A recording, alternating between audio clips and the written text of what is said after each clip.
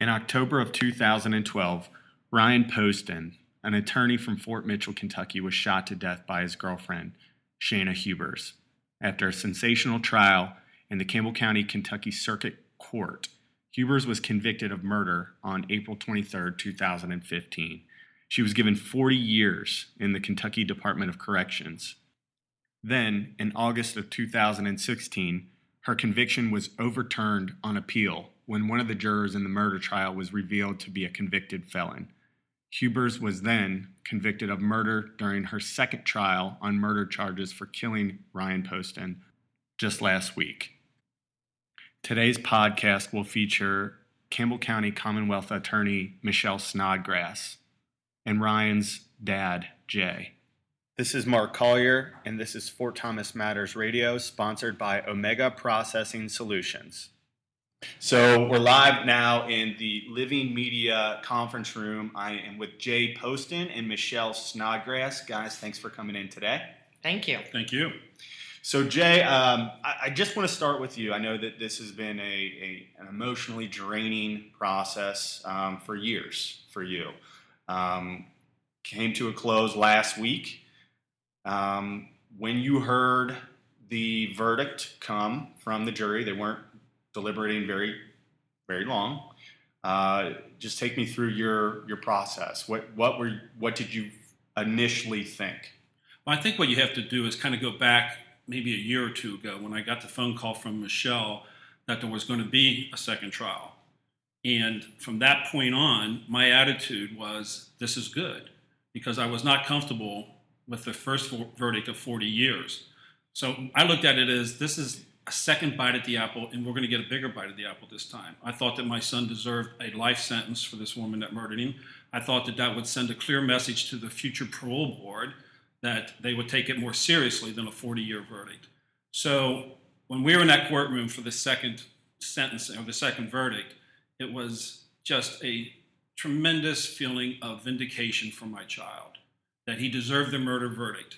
And then we had to go through the next day, the sentencing. So 2 days that people, until you are there, you can't even begin to imagine how traumatic, how stressful this is. So the second day, the jury was out a little bit longer, and every minute that they're out, you're kind of going, oh my Lord, did they get it right? And they got it right. So sitting there in that courtroom, it was just my feeling of, this is finally Ryan's vindication, that my son can finally rest in peace. It was worth it. It was worth all of the trouble, all the headache. And there was only one reason that we felt so confident with all of this, is because of Michelle Snodgrass. So, and I bet there's a comfort level there too. Michelle prosecuted the first trial. You guys fully knew her capabilities. Talk about, having that sort of rock there for you. Take me through that call, that first call when she calls you back and says, we're going to have to take this to trial again. My first thought was, how could this happen? How did this happen? And my second thought was, again, we're going to be okay, because I felt strongly that there was a reason for this, almost that Ryan came down from heaven and touched this. I believed that strongly. And the fact that having Michelle behind us is everything. I mean, the first time I met Michelle, the first meeting we had right after the murder, we went down and met with her. And the first question I asked Michelle was not, what's your political affiliation? Because it has no bearing whatsoever in that courtroom.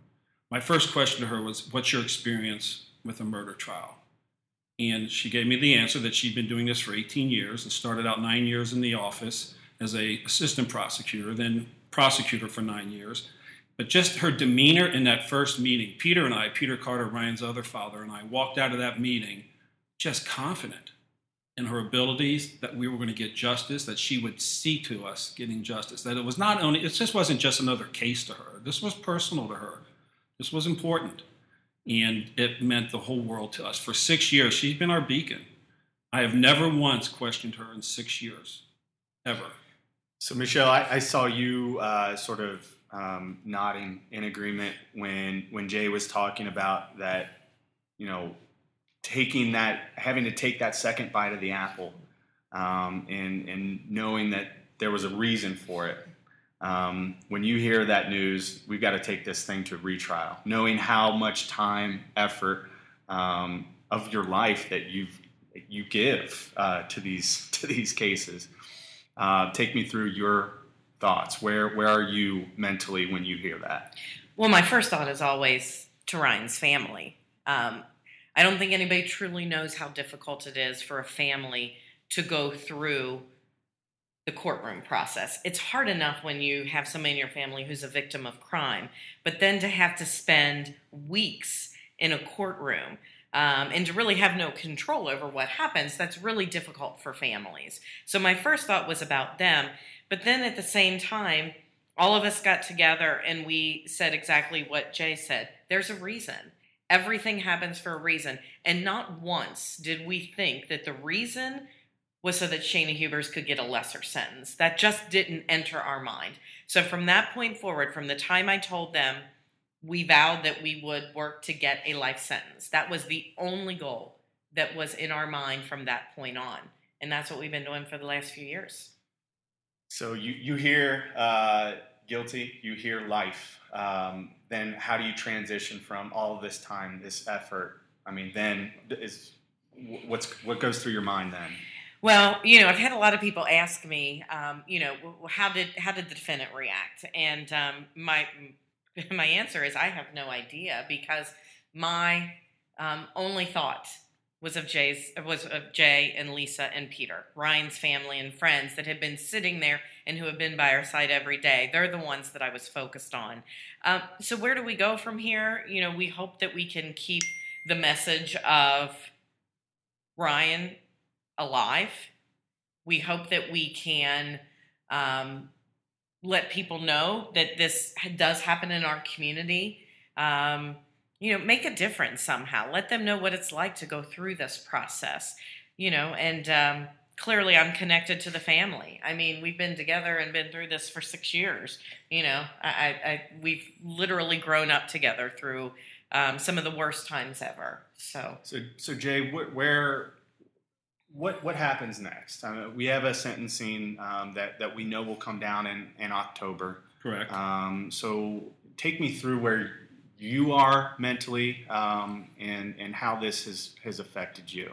Well, it's impacted every facet of my life. I mean, just every single facet. And I've been living this for 6 years. For 6 years, my whole focus in my world has been justice for my son. Justice is so important to us that Lisa and Peter and I put it on our son's gravestone, that word. And that has been so now that we're close, we're not there yet, but we will be. And I've got to kind of look at that. I've got to kind of sit back and think of because I have not looked past this trial. This has been it. As far as I was concerned, there was no life, no time, no anything after this trial. So now I got to take a step back, kind of maybe take a time off, maybe go down to Florida for a month or so and just think about it. And I'm in no rush to do anything. My whole life has been kind of easygoing. And but Ryan, my life was always about Ryan. When I looked into the future I look at my life now as two different stages, before Ryan's murder and after Ryan's murder. Before Ryan's murder, my whole focus was Ryan's future, his children, my grandchildren, his job, what he was going to do with his life, how he's going to live out his dreams. That was my focus. He's my only child. And so that's gone. So now I've got to really reconfigure my whole life. In the blink of an eye, that day when I got the news, in the blink of an eye, everything I knew in my world was gone. My future, my everything was gone. Everything I knew in life, everything I planned in my life was completely destroyed. So it's daunting. I haven't gotten there yet. I'm not even close. And just one step at a time. That's all I can answer. Unfortunately, Mark, what I have found from doing this for as many years as I have is that when you lose somebody to a victim to a violent crime, when your family somehow has become victimized by somebody else's criminal actions, you really cannot think much into the future. You sort of take it day by day. Sometimes you take it hour by hour and find a way and find a purpose in what you do from that point forward. And I think that's one of the reasons why I understood Jay especially. I only have one child. And if anything were to happen to my son, you don't know what you would do. You don't know how you get up out of bed every day.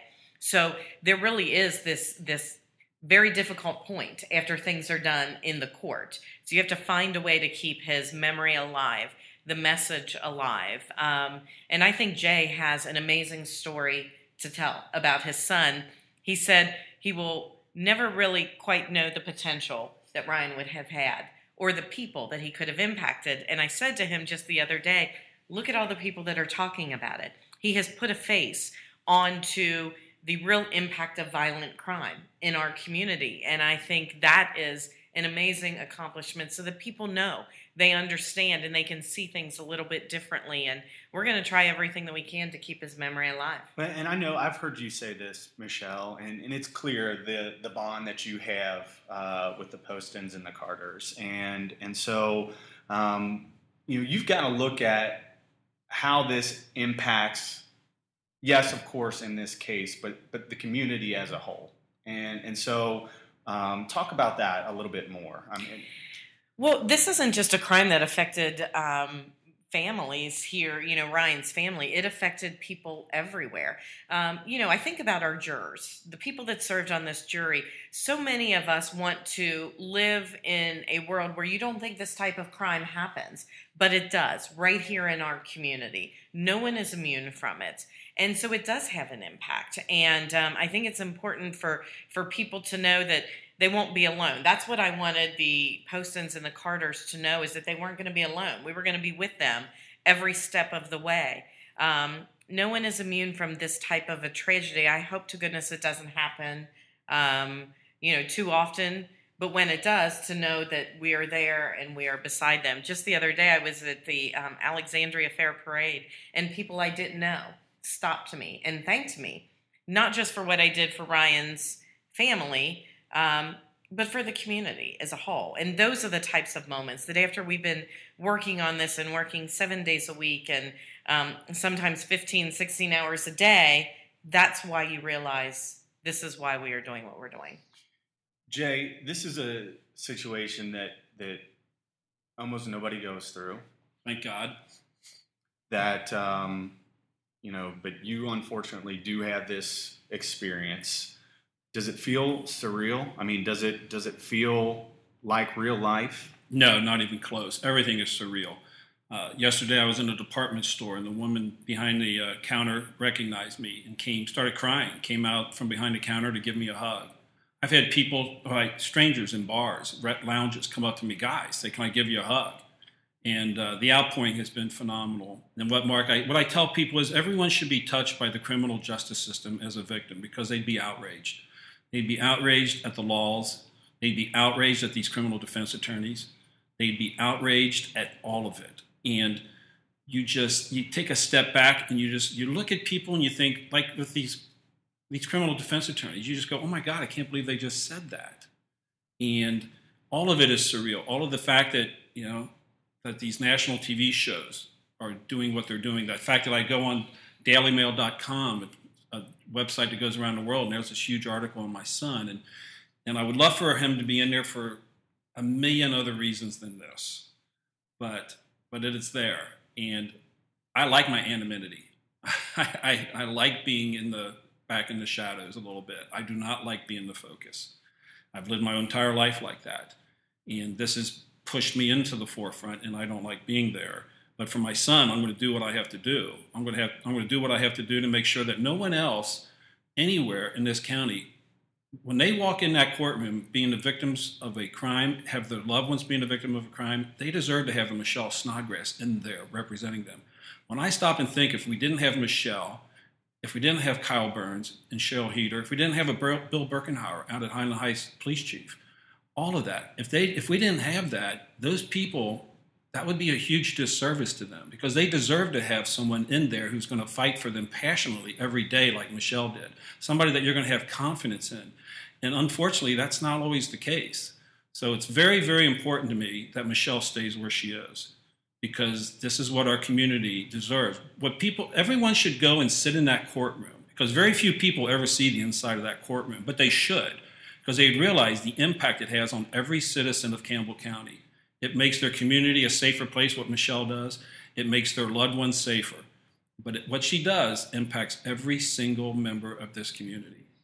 Well, and I told you guys this, in terms of media coverage, I was going to always get pushed out. I mean, there was the big guys that don't know who I am, don't care, and they want to get their story. And you sort of talked about that, Jay. And so I'll ask you, Michelle, what are the things that you were surprised that some of the drop-in media focused on this trial that you looked at and you thought, how is that a thing? Well, one of the things that has been covered extensively, and I didn't watch any of the media coverage while the trial was going on. Number one, I was working, so I would work until, the early morning hours, so I didn't even have a chance.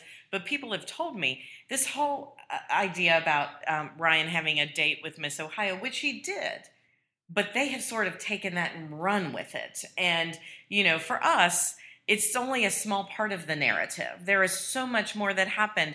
What I looked at this case and I kept saying is, who is the real victim?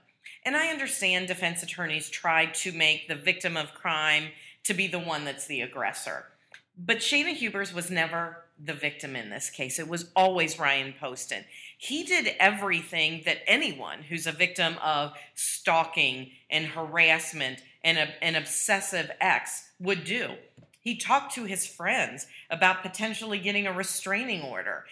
His family was trying to get him to change the locks on his condo. He even asked his secretary one time, what do you think about if it's a guy that has to get one of these restraining orders? And there's a stigma against it. So we need to make sure that everybody knows that he is the only victim in this case. Not only on that night, but other nights. Testimony came out in this trial that Shayna Hubers had hit him multiple times. That on that night, she had hit him before she shot him.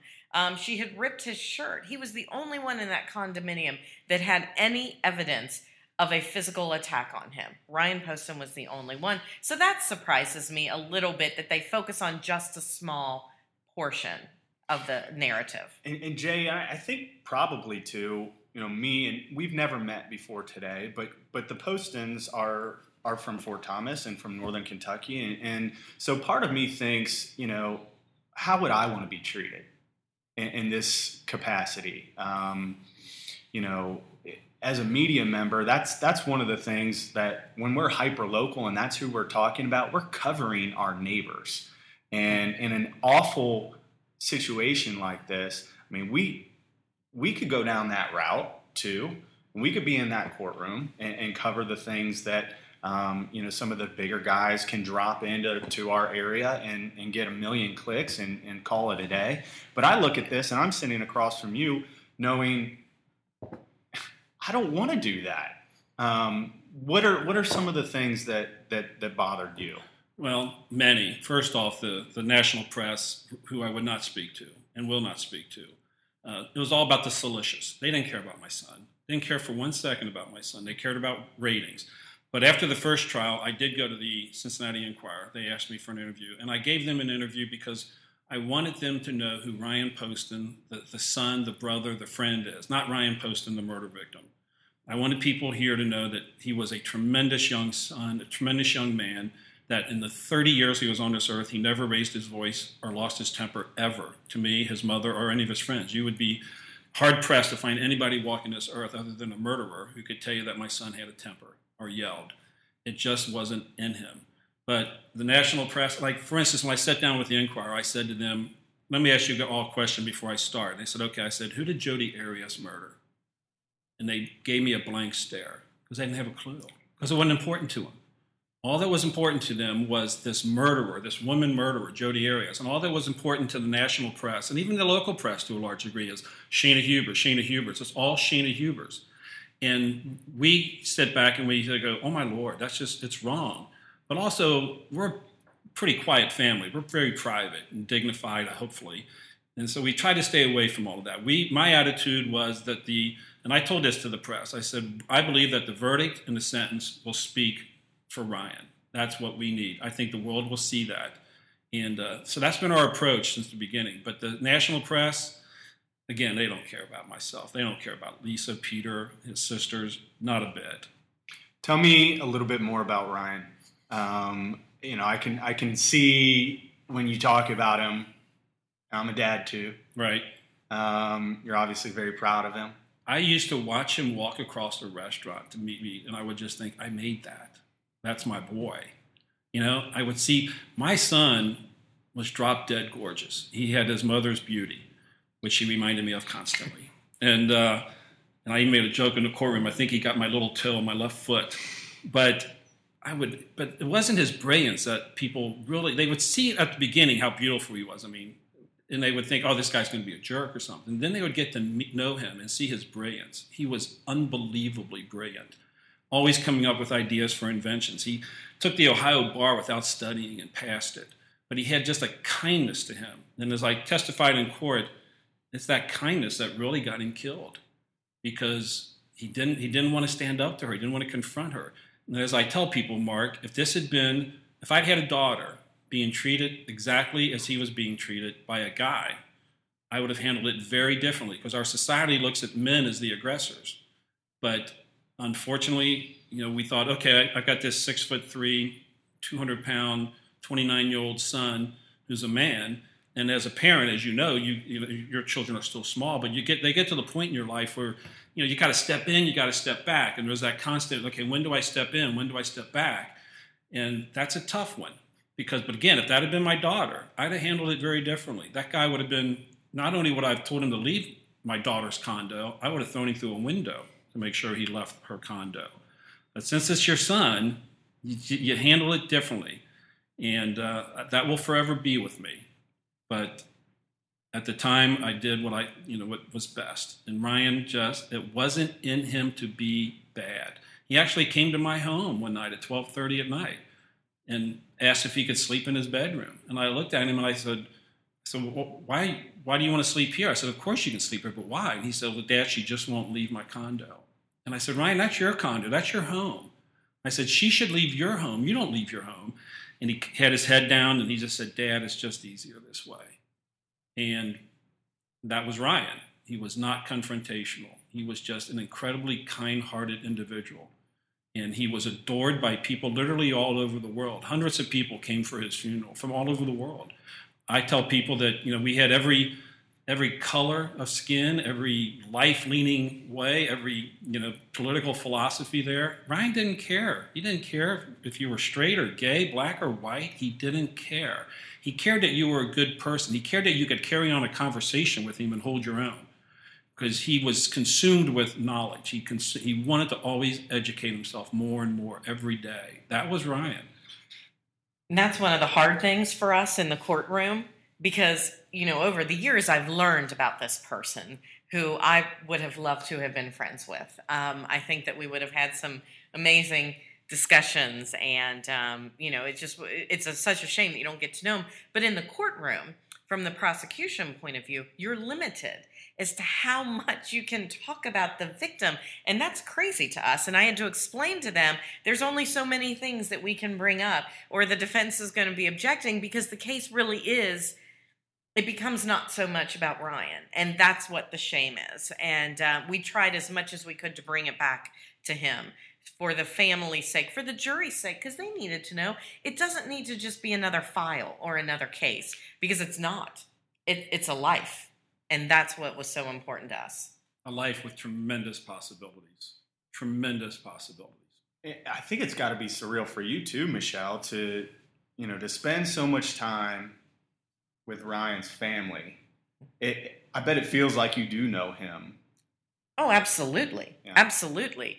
I feel like I can tell memories from Ryan when he was young, because you get to know so much about them. That's the only way I can do my job, is if I know the person and I feel like I'm as invested in the outcome as Ryan's friends and family were. And not just me, but everybody in my office. Honestly, you cannot do this alone. I had a tremendous group. We were a team that did this. The prosecutors, the paralegals, the interns. I had interns working all summer on this who just did an amazing job. And every single one of them was as worried about the outcome and as invested in the outcome as I was. So the nuts and bolts of this particular case is, the defense has got to change it up a little bit. How did you guys change your strategy? Well, we couldn't look at this. I hope I'm using the golf analogy correctly. This wasn't just a mulligan. You don't just do it over again and hope for a different outcome. We had to change everything that we did, because the one thing that you do not want is for the defense to have your entire strategy as well, which that was all recorded from the first trial. They had a copy of it. So we had to change things. We revisited every single witness to find out if there was a different way we could approach it. We knew that they were going to go a little bit of a hybrid defense this time. It was a combination of self-defense along with her mental condition to try to get a lesser offense because of being under an extreme emotional disturbance. So we looked at everything differently. We asked different questions of witnesses that testified the last time. So for us, we really had to look at it as a brand new start. In fact, I didn't even use any of my questioning from the last trial. I redid everything because you have to look at it fresh. Tell me a little bit about, and I know that we just talked about the differences of the trial. Tell me, how have you changed from 2015 to now? Well, there were things that happened in the first trial that I wasn't happy with. Certainly, things that I had done, questions that we didn't ask, things that we didn't address. And I kind of looked at it as a chance to do better for Ryan. That's how we looked at this. I'm older, many years older than I was the first time. And there was a part of me that always questioned the 40 years. And so I just took that number out of my mind and said, there's no result other than getting the life sentence. So from the beginning, we approached it differently. I think the first time we were hoping for the murder conviction. This time we were hoping for the sentence. So that's how we looked at it differently. And, I thought a lot about what we did the last time, all of us, and we knew that we had to be better for them. And I hope we were. I don't know. I don't know if I want Jay to answer that or not. But, I grew much closer to the family and Ryan's friends. I can't tell you how many places I go where I meet people who knew him. And I love hearing the stories about him. And so because I had more years with that, I became much more invested. Jay, I was going to ask you sort of the same question. How have you changed from the first trial personally, if at all, from 2015 to today? Well, I think, in the first trial, everything was just new. Everything was a question mark. We had never been in that situation. So we didn't quite understand the laws, the process, all of it. And that was a learning experience for us. But watching Michelle in that first trial, she was fabulous. She's hard on herself. Like anybody who's very good at their job, she's hard on herself because she wants the most out of what she does every day in this. So with the second trial, there was just this feeling, this strong feeling in all of us that we were going to be okay. We had Michelle and Kyle Burns and Cheryl Heater in there, who are tremendous prosecutors, but also we felt strongly that this came from Ryan. We felt and still feel strongly that this came from Ryan. I could tell you stories how he has spoken to us that would just give you goosebumps. And so it's stressful. It's tension beyond belief. It's hard. But in every one of our souls, deeply, we thought that this was going to be the outcome. I do want to come back to that because I do want to hear a story because I do want this to be about you guys, and I want this to serve to Ryan's legacy a little bit too. So I want to come back to that. Okay. So tell me a little bit. So Jay, I'm looking at you, and I just cannot believe the tragedy that you have been through and the way that you're carrying yourself right now. And not to bring up another tragedy, but it really reminds me a lot of speaking with Keith Chalk, who lost his daughter, Michelle. We did a similar podcast to this, and it was almost out of body for me as well, because I'm sitting here talking to a father that has lost one, and I can't believe how composed he was and you are. How do you you make that happen? You know what I tell people, because I don't have an answer for that, a real clear answer, other than the fact that you just do it. And my attitude has been that the spirit of my son is within me. The other day, Michelle and I were doing a radio show, and I don't do this. I'm just some guy that this has fallen onto, and I've always, like I said earlier, stayed in the shadows. So we're about to go on the radio in front of millions of people going to hear us. And about 30 seconds before we went on, I had a huge panic attack, to the point where I literally came within an eyelash of getting up and leaving the studio. And I just put my head down and I said, Ryan, I need a little help here. And as soon as that mic was live, I was fine. And I don't know if there's any explanation for it other than the fact that I am a representative of my son, and how I comport myself on that witness stand in front of the press, in that courtroom, outside that courthouse, speaks to who Ryan was. When people see me, hopefully behaving in a dignified way, they realize that Ryan was raised by a good guy, a good father. And Peter Carter, the same thing, and his mother. Good people, dignified, handle things beautifully. And they look at that and they see a son that a man that was raised by good people. So I'm always thinking of what image am I portraying for my son. And also, Mark, I tell the story, like, I have a little dog, Morky, Oliver. He weighs 10 pounds. It was my son's dog. It's the only dog I've ever had. And but Lisa and I, his mother, would babysit the Oliver while Ryan was at work. And I tell people, this is my son's dog. He went out and bought a 10-pound Morky named Oliver. Instead of buying a Rottweiler or a Doberman, he didn't have to look like some big tough guy. He didn't have any desire to look like a big tough guy. He had that little dog that he absolutely adored. And that's the son we raised. We are extremely proud of that. But how I conduct myself speaks to who my son was. So that's very important to me. And hopefully I do okay with that. So, Michelle, I know Jay couldn't be in the courtroom because he was a witness for a lot of this during the first and the second trial. And he sort of made mention to the fact that they were all new to this first time around. You're an expert. You see this kind of thing on a day. It's your job. Talk about the transition that you saw in the Poston and Carter families from the first to the second. Well, with the first trial, of course, I spent a lot of time getting them ready for it. I told them what the rules would be. I told them how there wouldn't be evidence that we wanted to get in that wouldn't be allowed. I told them that they would say horrible things about their loved one, Ryan. And I don't know if they really believed me until they sat through it. And it was tough. It's tough on all of them. And it's hard for them to understand why a subpoenaed witness is not allowed to sit in the trial. And I'm not allowed to tell Jay every day what happened in that courtroom because there are rules that prevent that. But for the second trial, they knew going in what was going to happen. They were prepared for rulings that would go in our favor and rulings that wouldn't go in our favor. They were prepared for the fact that the defense had to say horrible things about their loved one. I think they went in just a little bit stronger. It certainly doesn't make it easier. And anybody who was in that courtroom and saw Peter's family and saw and heard Jay testify at the sentencing and heard Ryan's sister, Katie Carter, testify at that sentencing, knows that there is nothing that makes it easier.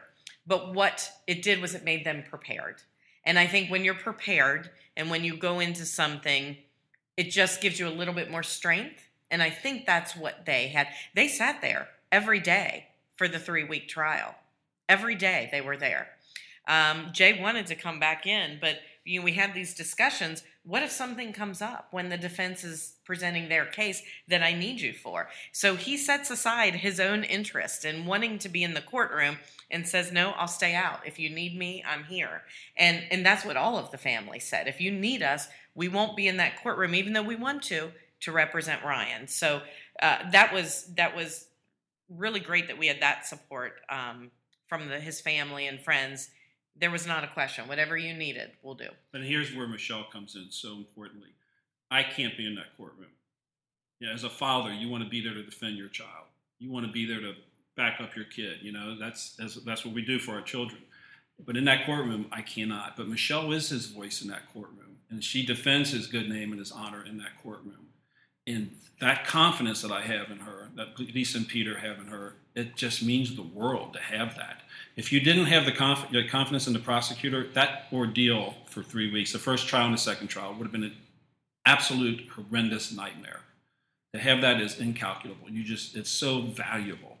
But even as prepared as you might be for the second one, there are still situations like where I was outside in the foyer by myself, and Ryan's sister Libby, his youngest sister, came crashing through the doors, running and crying her eyes out, and just right into my arms. And I turned to her sister Allison, was with her too, and I said, "What's going on? What happened in there?" And then that's when Shayna Huber said that Ryan's family is so rich they can just buy another child. And little Libby heard that about her big brother and just came out just crying her eyes out. You just can't prepare your stuff for things like this, and it's brutal. So, but we were prepared more for the second one. But you will never ever be ready for what's thrown at you. Well, it's difficult for them to sit there and to see. You know, we tried to look at the family before we would show pictures from the crime scene, because obviously they don't want to look, but they don't want to leave because they want to be there to support Ryan. So we would try to always turn and give them a glance and let them know, you know, close your eyes or put your head down. They have to hear things. And I remember before the medical examiner testified, saying to Ryan's mother, "This is going to be very matter of fact. I mean, he's a doctor. He's here for a specific purpose. Please do not take his bluntness as being anything other than that. You know, he's here as a fact witness to just testify about the facts. But when that's your child that they're talking about, boy, that's tough to hear. Nobody wants to sit there and listen to it, you know, so that it becomes all about trajectory and the angle of impact and then the damage that was done internally to his body. Nobody wants to listen to that. So you think about their commitment and sitting there and putting themselves through it. It's really unlike anything most people know. And I hope to goodness people don't ever have to experience it. At one point, Mark, in that second trial, I made a mistake of glancing up, and there was a picture of Ryan, my son, in a body bag, bloodied. And that, I saw it for a split second, but it'll be with me for the rest of my life. I will never get that picture out of my head. So those things just will forever tear us to pieces. So, Michelle, you were there every day throughout the course of the trial. And I know it's sort of hard to remove yourself as somebody that is observing this as well, because you're working and you're in the moment, and it's sort of hard to just sit back. And somebody that wasn't in the trial, a media member or just a member of the community like me, how would you describe the feeling in that courtroom in terms of jury, in terms of just sights, sounds? How would you describe it? Well, it's difficult. I would say that. You know, crime scene photos are hard to see. I think for our jurors, that was difficult for them to see. I think it was difficult for our jurors to even hear the testimony of witnesses. We had a number of witnesses who had been incarcerated with Shayna Hubers who came forward to say, "You need to know what this girl said. She showed no remorse."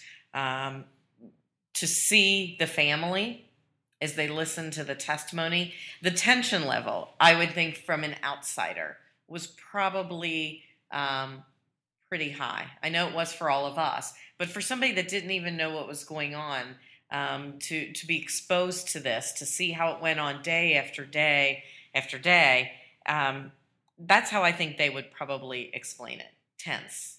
Because there was not, there's not, periods where things lighten up. There's not periods of time where people crack a joke, even though it's in your instinct to want to do that, to kind of bring a different emotion to it. It was tough. It was tough. And I think our jurors, I remember looking at our jurors multiple times during pivotal moments in the trial and just thinking, for people who aren't exposed to what I'm exposed to every day, this has got to be devastating for them to see it. And they return a verdict really quickly. What did you do between when they adjourn and then when you come back? It's a tough time. So we have a room in the courthouse where we waited. It's where our grand jury meets, and the Poston and the Carter families were there.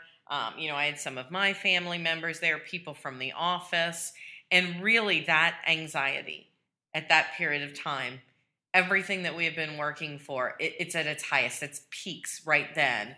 I tried to keep myself from getting sick.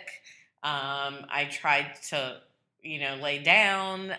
There's not a way to deal with it. I know you said it came back quick, and I know looking back after a 3-week trial, a 5-hour verdict is fast, but for us, it felt like an eternity. It literally, each minute that ticks by, you question, what did I say wrong? Did I not explain it enough? Did I not deal with the appropriate issues in my closing? And then you realize, well, wait a minute, it's dinner time. They're probably ordering food. I think they get Frisch's brought in. So they're eating, they're going through these jury instructions. But that for me is the worst point, waiting. What I was thinking of at that point was looking at Michelle, and I have no choice but to be there. Lisa and Peter, all of us, we have no choice. We're going to be there. That's our son. That's our brother. That's our friend. We're going to be there. And I look at Michelle, and I look at Kyle, and I look at Cheryl, and I said, I'm thinking they don't have to be here. She could do many other things and make good money practicing law, but she invites us into her life, and because it's not a job to Michelle, it's a calling to Michelle. And to her, she's not a politician. She's a prosecutor, and she's a public servant. She was raised at the feet of probably the greatest public servant in the history of Campbell County, her father, Jack Snodgrass. So she has seen it firsthand all of her life, what it means to be a public servant, because, again, she doesn't have to do this. There's a lot of other things she could do, but her passion, I think, dictates to her that she really doesn't have a choice. This is her passion. This is what she was born to do, and thank God she does it. She is a member of the family. She will always be a member. My sisters absolutely adore her. As a matter of fact, I think I'm out and she's in. Going to be sitting at that Thanksgiving dinner table, right? You got a seat, always. I want to go back, Jay, and sort of end it on this. You talked about Ryan speaking to you, in different ways that would give you goosebumps. Give me a story. Okay. At the beginning of the first trial, I was sitting at my home at my desk, and I was pretty anxious, pretty nervous. It's late at night, and I pushed back from my desk, and I looked up to the heavens, and I said, Ryan, I need some help. I really need to know you're with me. I said, if you're with me and I can't sense it and I'm frustrating you, I'm sorry. I said, but I really could use some help here. And on my desk, Mark, is an antique serving tray. And on that antique serving tray is the inner workings of a 1930-something clock, about 10 inches tall. And it was a gift given to me by Ryan for my birthday about 4 or 5 years previous. Sat on my desk for 5 years, never made a tick or a talk, nothing. I took it to my Charlie Cleese, my watch guy, and Charlie said, Jay, it's broken. You don't have a winder for it. And he said, so I said, okay. So I pushed back. I asked Ryan for some. I said, I really need some help here. And right at that second, that clock started moving. All the wheels on it started moving. All these little hands started going up and down on it. It was bizarre. And I started laughing. And I looked up and I said, I hear you. You're with me. You're with me. You said it out loud? I said it out loud. I said, you're with me. And for 25 minutes, that clock didn't stop moving. And to this day, it's never made another tick or a talk. But from that moment forward, I was pretty calm from that first trial because I knew my son was with me. And again, it was the clock that he gave me. And there was another instance in the courtroom early on in the first trial when Will Zevley was her attorney. And he's a special kind of disturbed human being, Will Zevley. And he was denigrating my son in court. And denigrating with lies, and there's a seal of justice that hangs over the judge's chair about 8 feet up on the wall. And that seal of justice came crashing to the ground. And the whole courtroom just gasped. And I asked Michelle, I said, have you ever seen that before? And she said, no. I believe strongly that my son, in some way, pushed that. It wasn't just a picture, it wasn't a camera, it was a seal of justice of the Commonwealth of Kentucky.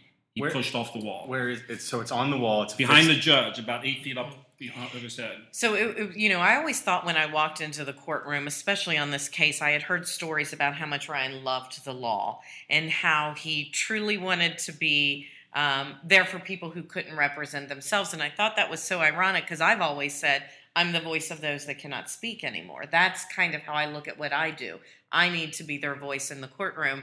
And I don't even remember what the hearing was about. I just remember we weren't really happy with how things were going or what was happening in the courtroom. And I remember thinking he would just be devastated by what was going on in court. And without any notice, this seal of justice fell to the ground. And I think we all just kind of looked around and thought, yep, that was him. All of my family members looked at each other and went, Ryan, he's talking to us. Ryan had a very strong personality. He was a very strong individual.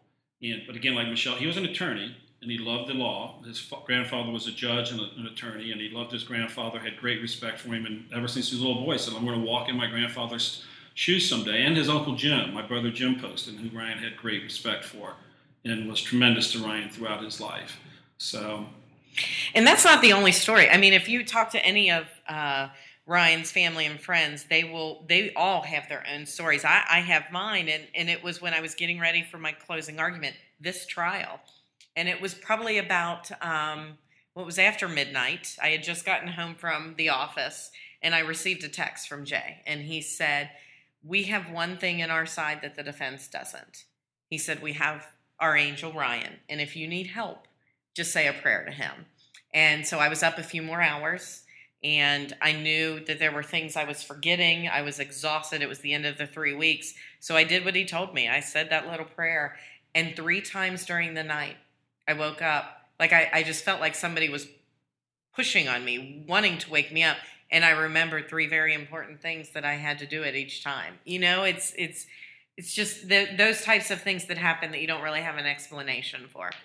Sliver of clarity. You get up in the middle of the night, go write it down, and then it gets entered into your closing. Absolutely. And they were very important facts that I needed to remember. But through the exhaustion and through the hours and the stress, I just wasn't thinking clearly.